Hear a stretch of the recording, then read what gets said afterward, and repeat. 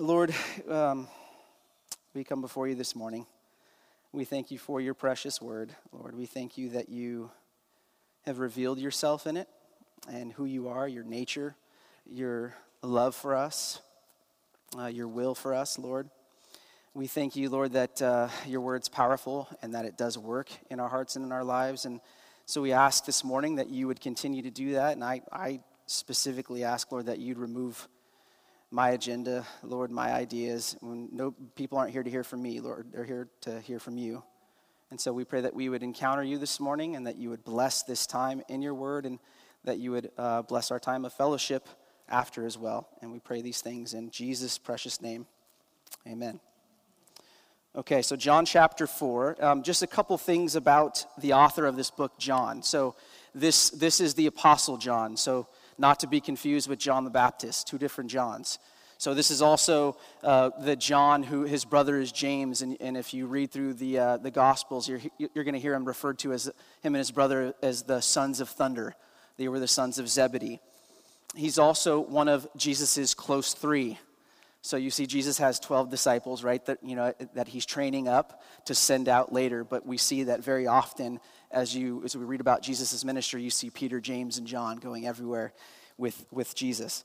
And he also gives himself the title, actually, in this book of the disciple whom Jesus loved. He calls himself that, which I kind of think maybe some of the other disciples roll their eyes at that one, right? Like, oh, of course. He also wrote 1st, 2nd, and 3rd John. He wrote the book of Revelation when he was exiled at the island of Patmos. And he wrote this gospel really to complement the others. So you have Matthew, Mark, and Luke, the synoptics, and then John writes his to kind of fill in some of those gaps. And John actually gives us the reason why he wrote this entire Gospel of John. It's in John 20:31. It should be up there for you. And he says, but these are written, speaking of his eyewitness testimony here, that you may believe that Jesus is the Messiah, the Son of God, and that by believing you may have life in his name. So that's the reason that John writes this book. And obviously we're jumping into chapter 4, so there's some things going on before all this. So to give you some context, just a couple chapters before this, in chapter 2, we see Jesus perform his first miracle at that wedding in Cana in Galilee, right? You guys know the story of, they're at this wedding and the wedding coordinator tells Jesus' mom, like, we're out of wine, which is obviously a huge party foul, right? You don't run out of wine at a wedding, especially back then. And so Jesus' mom's like, go do what he tells you. And Jesus is like, that's not my time. Like, what do you want me to do? But like a good son, he obeys his mom, right? And he tells him, go fill these big jugs up with water. And then the wedding coordinator tastes the water and he's like, whoa, you saved the best wine for last. You shouldn't have done that, right? So that happened in chapter 2. In chapter 3, just the chapter just before this, he has that interaction with Nicodemus, another famous story where we see Nicodemus, who's a Pharisee, comes to Jesus in secret at night, and he's like, I know you're from God, but he was afraid that people would see him, right? And there's this awesome back and forth where Jesus loves on Nicodemus and ultimately brings him to him. And so we pick up in chapter 4 after this has happened. So go ahead and look at your Bible with me there. We'll read the first 4 verses, and it says this. Now when Jesus learned that the Pharisees had heard that Jesus was making and baptizing more disciples than John, although Jesus himself did not baptize, but only his disciples, he left Judea and departed again for Galilee, and he had to pass through Samaria. So we'll stop right there for a second. So there's some things going on. There's some shifting happening. So you had John the Baptist who comes on the scene, right? And he's making way for Jesus, right? That was his whole ministry, was to make paths straight for the Lord, for Jesus Christ. And he was very clear. He said, there's somebody coming soon that I'm not even worthy to untie his sandals. And he basically says, this is the Messiah. But during that time, obviously, John, he gained some followers, some disciples. They start following after John. Jesus comes on the scene, his ministry starts to pick up, and then people are kind of like, oh, is this the guy that John was talking about? Now they're starting to follow Jesus. And then kind of hanging back are the Pharisees who are kind of watching what's happening, right? And so the reasoning behind why Jesus says, I got to get out of town and head north, there's a few different theories. I think the thing that makes the most sense is that it wasn't Jesus' time to have conflict with the Pharisees, and is their kind of, they have their eye on him. Maybe things are getting a little bit tense. we see him say, no, we're not going there right now. I'm gonna skip town. And we see him do that actually other times in the Gospels where things get a little tense with the Pharisees, and he withdraws. So the other interesting verse there is, it says there in verse 4 that he had to pass through Samaria. So and some of you guys may know this, but there's a long history between the Jews and the Samaritans. So in the Old Testament, just to give you a little history here, right after Solomon's death and his son was trying to take over as king, there was some political unrest, and the kingdom of Israel was split in two. So you had the southern kingdom of Judah, and you had the northern kingdom of Israel. And what ended up happening in about 722 or so is the Assyrians came in, and they actually conquered the northern kingdom of Israel. They actually took those 10 tribes that were in the north, and they took them into exile, and they removed them from that land. And what they did is they actually repopulated that land with other people that they had conquered and some of their own people. And of course, there's still some of the Jews living there. And so what ends up happening over time is they start to intermarry and have children. And then what ends up happening is it produces these Samaritans who were essentially half-breeds. And so there's this tension between the pure Jews in the south and the half-breed Samaritans in the north. And so there's this thing going on here where it says he had to pass through Samaria, and there should be a map up here actually. And Jesus did not physically have to pass through Samaria. As you can see, the red line is the direct path from Judea, where Jesus and his disciples were, up to Galilee, up north. And the straight shot is right through Samaria. But because of this enmity that existed between the Jews in the south, the pure Jews in the south, and the Samaritans in the north, there were some Jews, we maybe would call them radical Jews or pious Jews of the time, that would say, no, I'm not going to take this path through Samaria. I don't want to deal with these guys. They're unclean.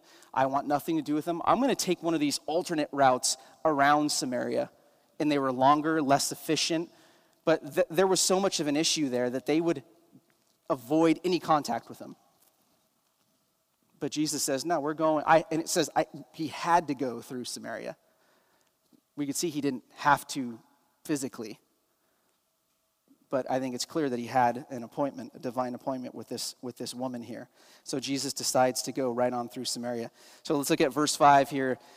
It says, so he came to a town of Samaria called Sychar, near the field that Jacob had given to his son Joseph.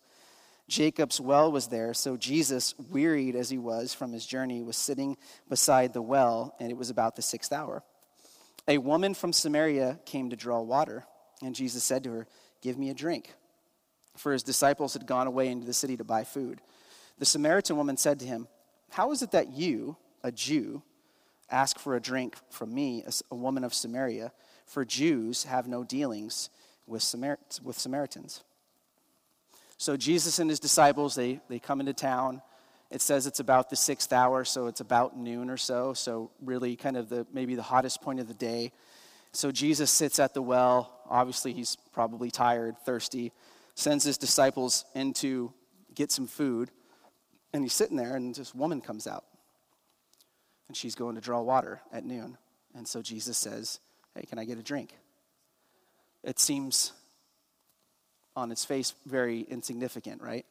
But we already know what's existing between them with this Jesus being a Jew and her being a Samaritan, but even more, there's more layers. In that ancient context, men didn't often talk to women in public. Not only that, but Jesus was a rabbi.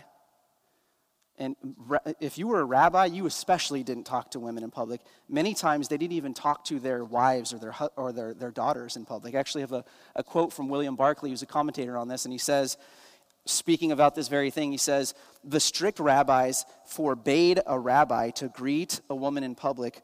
A rabbi might not even speak to his own wife or daughter or sister in public. And listen to this. There were even Pharisees who were called the bruised and the bleeding Pharisees because they shut their eyes when they saw a woman on the street. And so they walked right into walls and houses. So you have all these layers of stuff there. And then if that's not enough, you look at what time this woman's coming to draw water. It's noon. It's the hottest point of the day. If we had a choice, we wouldn't go there at noon to draw water. So why is she coming at noon to draw water? Well, most people were coming in the morning. If they were going to get water for their family or for their livestock or whatever, they're coming in the morning or at twilight. She's coming at noon because she's banking on nobody being there. And what we learn about this woman is that Jesus talks to her later and says, "Where's your husband?" And she goes, I don't have a husband. And he says, "Yeah, you're right. You've had 5. And the man that you're with now is not your husband."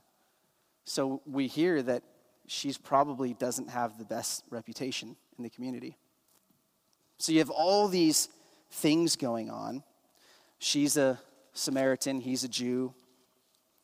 He's a rabbi. She's known as maybe not this, maybe an unsavory character. So what was going on? Was Jesus just, ignorant of of all these things? Was he like, I don't know, I'm God. I just came here, a few years ago, and I don't know these things. I'm ignorant of these things. No, not at all, right? He knows these things exist. But this is an incredible picture as Jesus takes these barriers and this oppression that really is the result of sinful man and hard hearts, and he takes aim, pushes right through it, and takes aim at her heart. He doesn't care. He always has a much grander perspective and plan. And I can't help but think about what we have going on in our society, in our country, right? The social unrest, racial tensions, all this different stuff that's happening. And I think we can learn a little bit from Jesus here is Jesus doesn't look down and see what's happening and say, it doesn't matter, I don't care, I'm apathetic to it. What Jesus knows is that it's only through transformed hearts that anything changes. It's the only way. I'm not going to go down that rabbit hole too far, but let's keep reading. So this woman asked Jesus this question as she's stunned here about Jesus even talking to her. In verse 10, Jesus tells her, he answered, and it says, he says to her, "If you knew the gift of God and who it is that is saying to you, 'Give me a drink,' you would have asked him, and he would have given you living water." So Jesus doesn't answer her question. He doesn't even acknowledge this whole thing about Jew, Samaritan, blah, blah, blah. He just kind of does what Jesus does, and he goes all Yoda on her, right? "I'm going to give you this living water." It's like, what? Like, what are you talking about, right? What is he getting at? What's living water? I think we kind of understand he's kind of tweaking this conversation now. He's taking it kind of down a spiritual path. And I think we understand to a point what living water is, but what is he getting at? Just a couple chapters later, he lays it out a little bit more. John 7:37 through 39. This is Jesus speaking at the Feast of Tabernacles. He's there and among all these people, and he stands up at the last day of the feast, and he yells this out, and he says, "If anyone thirsts, let him come to me and drink. Whoever believes in me, as the scripture has said, out of his heart will flow rivers of living water." Now this he said about the Spirit, whom those who believed in him were to receive, for as yet the Spirit had not been given, because Jesus was not yet glorified. So when he's talking about living water, he's specifically talking about the Holy Spirit, the gift of the Holy Spirit and being indwelt by this Holy Spirit. That's exactly what he's talking about. And when he talks about Jesus not yet being glorified, we know if we keep reading, when Jesus ascends to heaven in Acts, right, he goes and to be glorified with the Father, and then he tells his disciples, wait in Jerusalem, and we see in Acts chapter 2 at Pentecost the giving of the Holy Spirit. So this is what Jesus is referencing here, is this giving of the Holy Spirit. So what's the woman's response here? Let's look at verses 11 and 12 there. "And the woman said to him, 'Sir, you have nothing to draw water with, and the well is deep. Where do you get that living water? Are you greater than our father Jacob? He gave us the well and drank from it himself, as did his sons and his livestock.'" So she's obviously not picking up what he's putting down, right? She's not quite understanding what Jesus is talking about. And I think, when she brings up this thing about Jacob, I think maybe she has an idea that he's kind of making some radical claims of, who is this guy? Is he a prophet? Like, is he talking about water? Like, what's going on? And so she's like, "Are you greater than Jacob, our father Jacob, who built this well?" And if you search out this term living water a little bit too, in the Old Testament, which she would have been familiar with some of the Old Testament scriptures, God the Father is actually referred to as a fountain of living waters in Jeremiah 2:13. This is Jeremiah speaking, prophesying, saying, "For my people have committed two evils.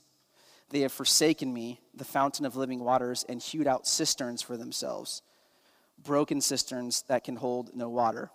So we see she could have been familiar with this, but either way, what's going on here, in my opinion, it's clear, is that she just lacks the spiritual eyes to see what Jesus is saying. She doesn't have the spiritual awareness to do that. And Paul talks about this, and because at the end of the day, spiritual truths need to be spiritually discerned. And if we don't have the Spirit living in us, we can't discern those things.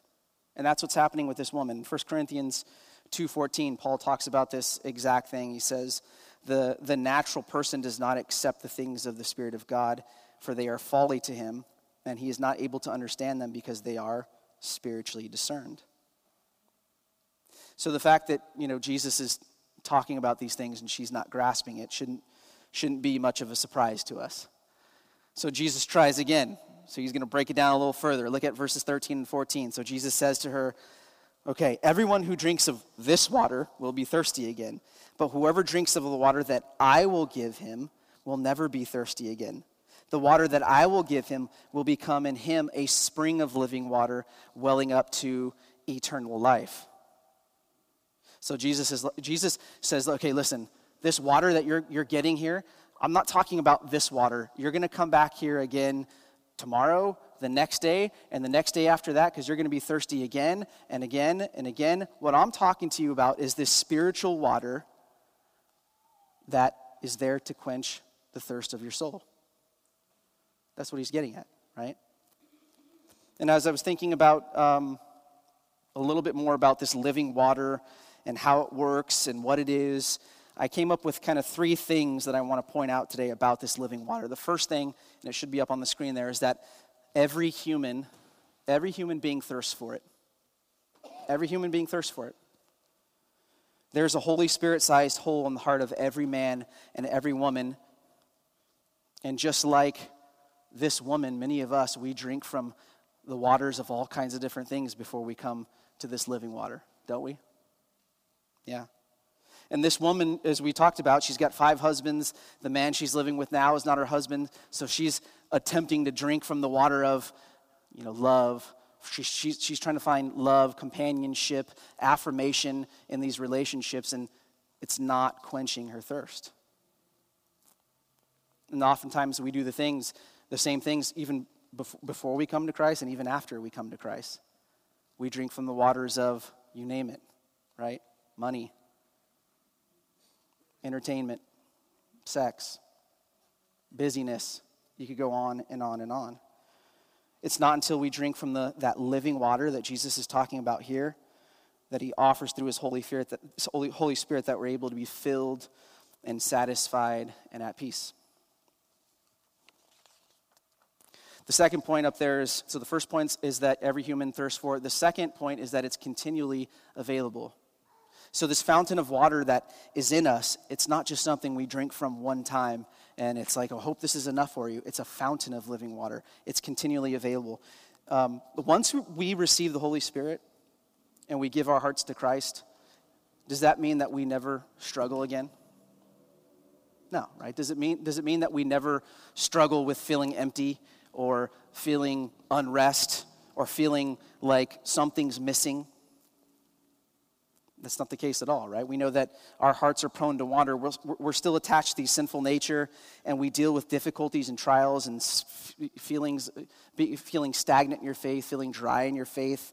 It's not uncommon at all. The beautiful thing about this living water is that it's a spring, or your Bible may say a river or a fountain of living water that continually flows, so that we're able to continually come back and drink from that fountain and be refreshed again and again and again. And that sounds, I think everybody's like, that sounds great. Like, I would love to do that. But how do we actually do that? I get the truth, but practically, how do I go and access these living waters? I'm glad you guys asked that. So I'm going to give you a list within a list. So just stay with me, okay? So we're still on point 2 here. So there's 4 things that came to mind. How do we access these living waters? The first thing is to get in his word. Get in God's word. I know it seems simple, and I'm preaching to myself when I say this, but get in God's word daily. It's the way that we're nourished. It's the way that we eat spiritually. Matthew 4:4, it says that man shall not live, this is Jesus speaking, man shall not live by bread alone, but by every word that comes from the mouth of God.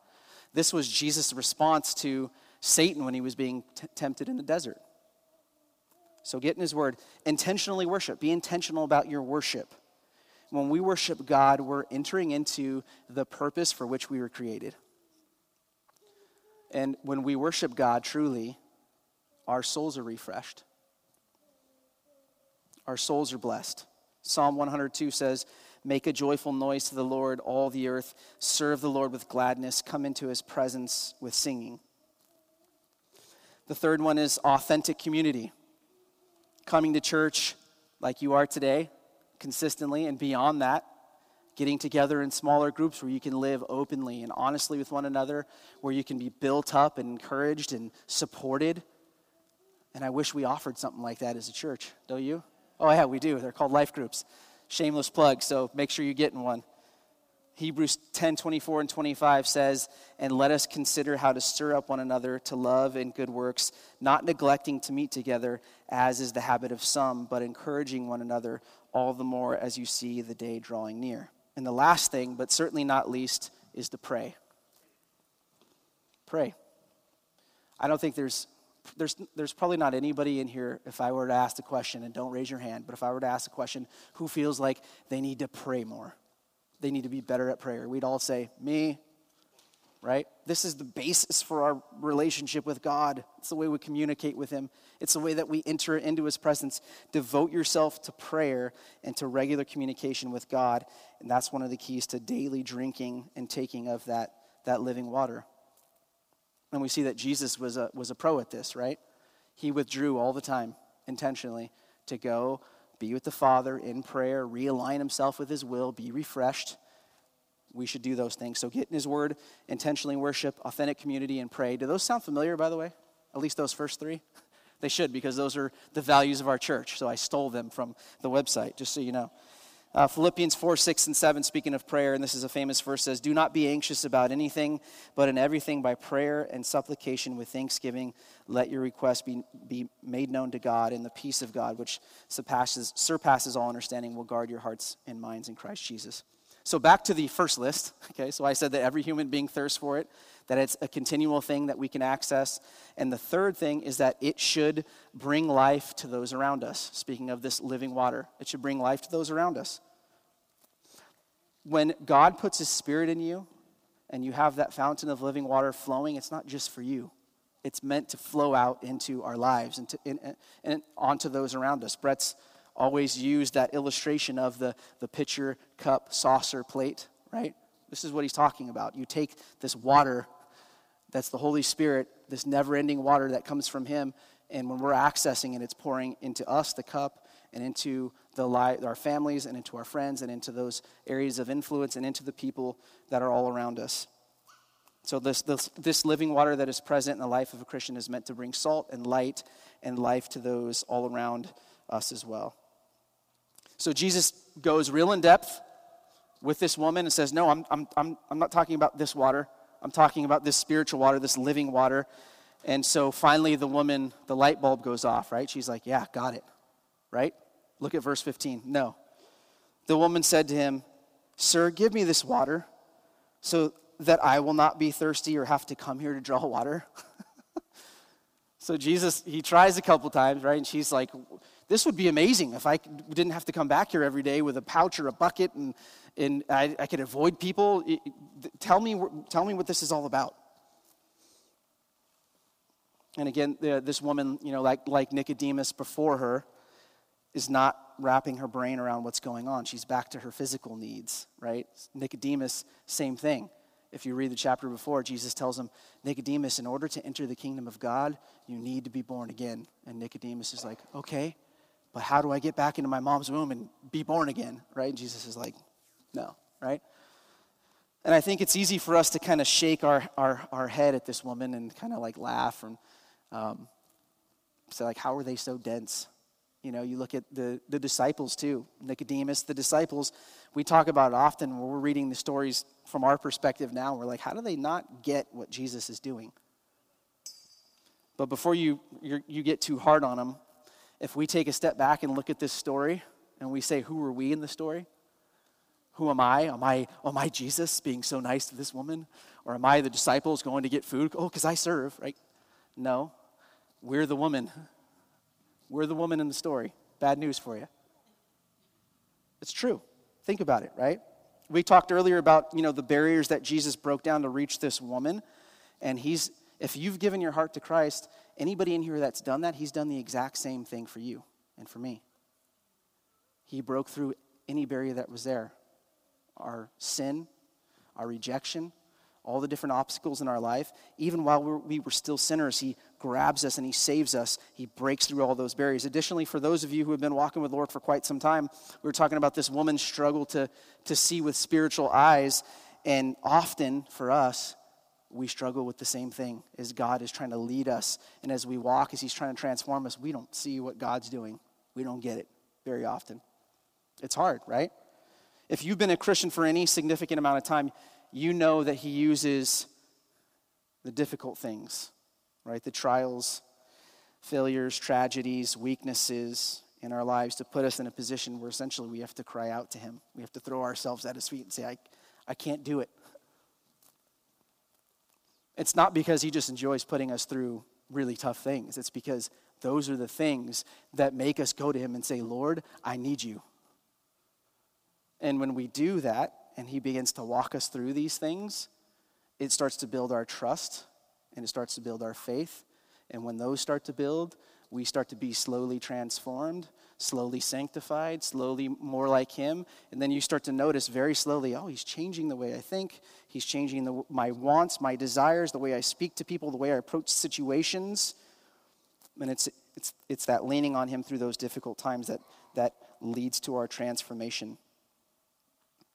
But oftentimes, like this woman, in the middle of it, we struggle to see the work that God's doing, and we get stuck on the difficulties and the discomfort that it causes in our life. I'm guilty of it. Oftentimes, my prayer is not, God, transform me through this thing. My prayer is, God, take it away. Right? That's what my prayer is, very often. And as I said previously, that God always has a much larger and grander plan, a larger perspective. And his plan is always going to be centered around transforming us into the image of his son. And that often means we're enduring difficult things so that he can refine those areas of sin and weakness in us. And one of the hard truths here is, it's a hard truth for Christians to grasp and wrap their minds around sometimes, but God will always prioritize our spiritual growth over our physical comfort.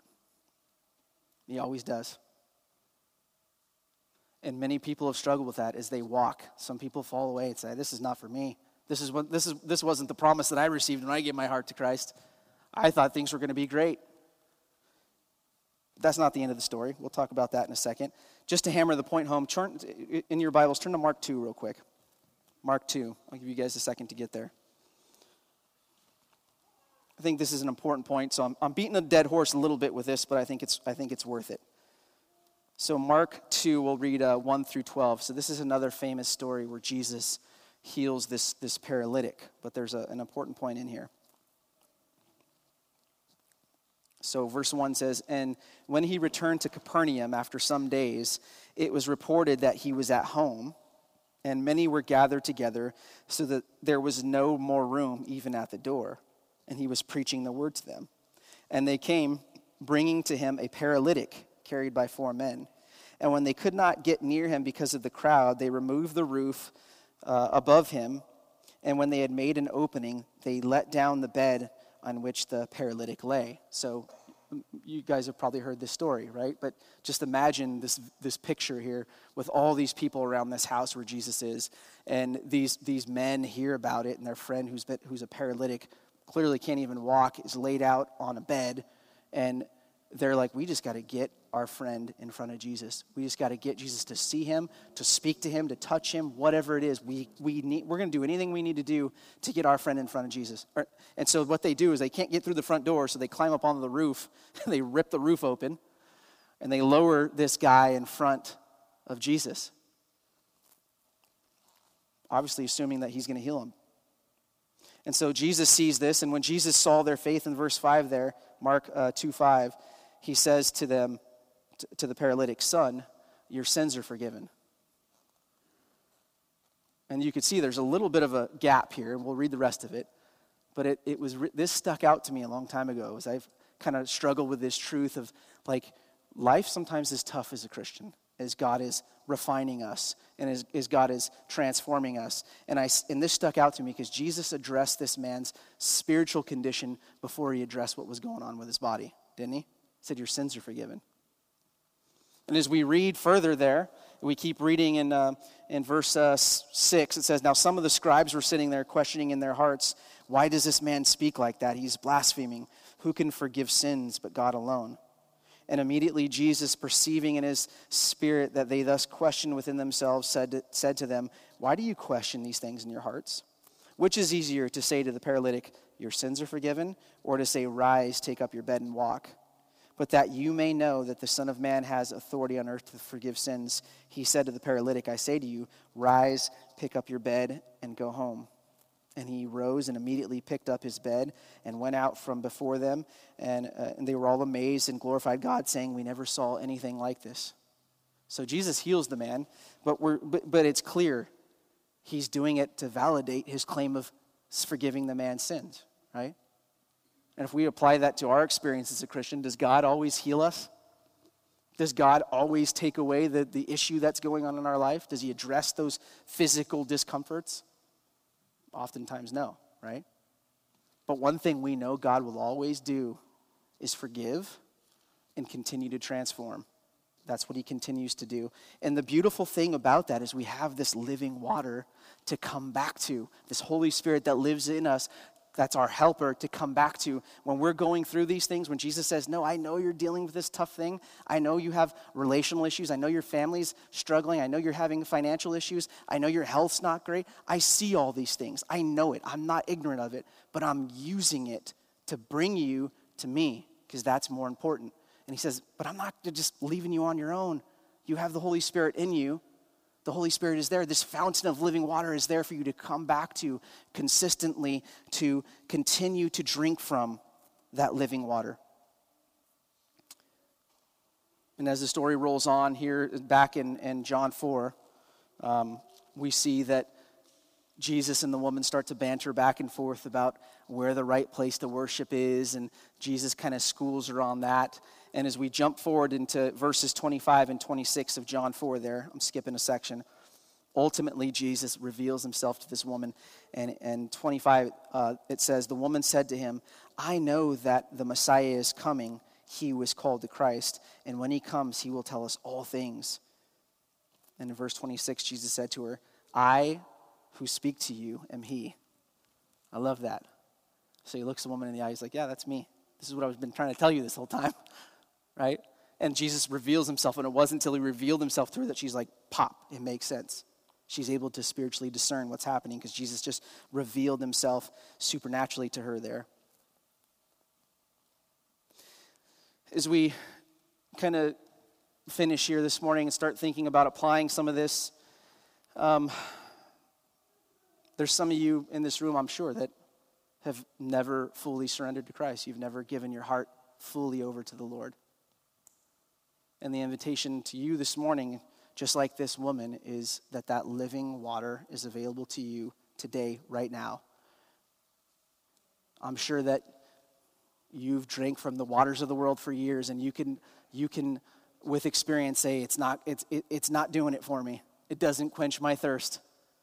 That this living water does. It's there, and the Lord is calling you today to give your heart to him fully.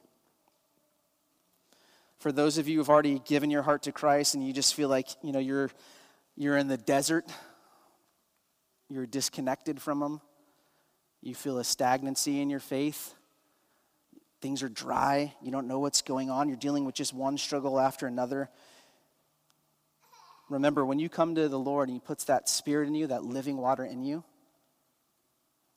you can access it continually. So come back to him. Come back to the Lord. Get into his word again. Come again to worship him. Come again and sit at his feet and pray. Get in community where you can be built up and encouraged and loved. Amen? Amen. Let's pray. Lord Jesus, we love you. We thank you, Lord, that you chase us, Lord, that you come after us and that you push through all the garbage in our lives and that you save us, Lord. There's so many stories. There's people in this room that can come up and tell one story after another, similar to this woman, that you pulled them out of their life of sin and you put your Spirit in them, and they now have this fountain of living water in them. We thank you for that, Lord. And I just want to lift up anybody in here, Lord, that doesn't know you. And I just ask that you would speak to their hearts, Lord, that you would continue to work in them, and that you would bring them ultimately to you. Lord, I want to lift up anybody who's just struggling, Lord. Anybody who feels that stagnancy, who feels like they haven't experienced you. They feel far away from you, Lord. I just pray, Lord, that you would ignite their passion for you once more, Lord. I pray that you would bring them near to you once more, that they would drink deeply from those living waters that are in them, Lord, and that you would bring them back to spiritual health and fullness, Lord. Lord, I thank you for this body of believers here this morning, Lord. We thank you for your precious word and who you are, and for this amazing story and your love toward this woman and your love toward us. We pray all these things in the precious name of Jesus this morning. Everybody said, amen.